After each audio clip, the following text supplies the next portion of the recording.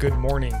It's June 15th, 2022, and this is 5-minute daily devotionals with religionless Christianity. This morning we're in Luke 11, verses 9 through 13. And it reads, "And I tell you, ask, and it will be given to you. Seek, and you will find. Knock, and it will be opened to you. For everyone who asks receives, and the one who seeks finds. And to the one who knocks it will be opened. What father among you, if his son asks for a fish, will instead of a fish give him a serpent? Or if he asks for an egg, will give him a scorpion? If you then, who are evil, know how to give good gifts to your children, how much more will the Heavenly Father give the Holy Spirit to those who ask him?" Maybe one of the most misused or improperly applied verses in all of Scripture. It's certainly a favorite of the Word of Faith movement, but what is Jesus telling us? If we remember the previous verses, Christ tells a story of sorts about persistence, even to the point of annoyance, is a way to have needs met.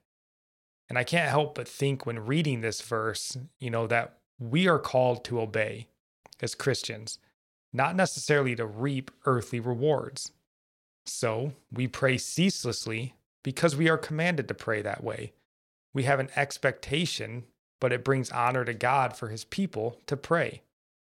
Notice also the man in the previous story comes to his neighbor, as Nikki said, asking for bread, not for himself, but for his friend. So are we going to God to ask for the needs of others or just our own needs? Yeah. Jesus said, "How much more will the Heavenly Father give the Holy Spirit to those who ask him?" In another verse, Jesus talks about asking the Father himself to give the Holy Spirit to us. John chapter 14, starting in verse 13, it reads, "And whatever you ask in my name, that I will do, that the Father may be glorified in the Son. If you ask anything in my name, I will do it. If you love me, keep my commandments.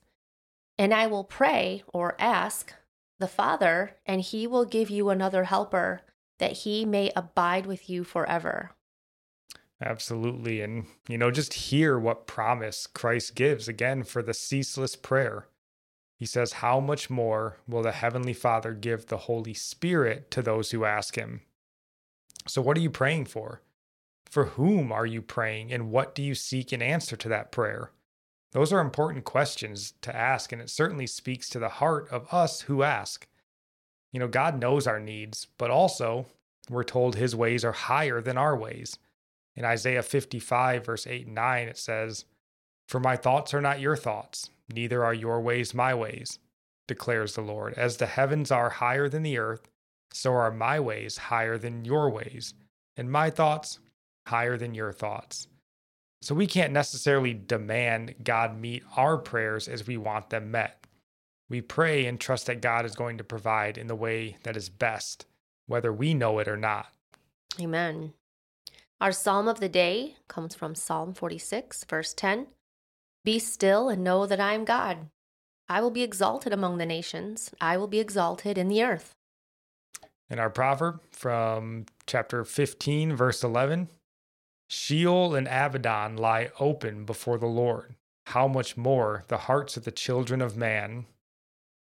Now I'm praying for you from Psalms 145.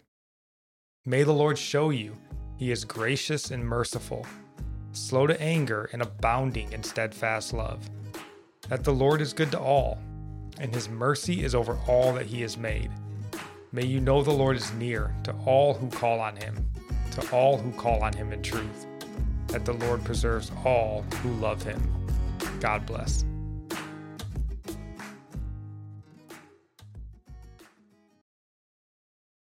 For the ones who work hard to ensure their crew can always go the extra mile, and the ones who get in early so everyone can go home on time, there's Grainger, offering professional-grade supplies backed by product experts so you can quickly and easily find what you need. Plus, you can count on access to a committed team ready to go the extra mile for you. Call, click Grainger.com, or just stop by. Grainger, for the ones who get it done.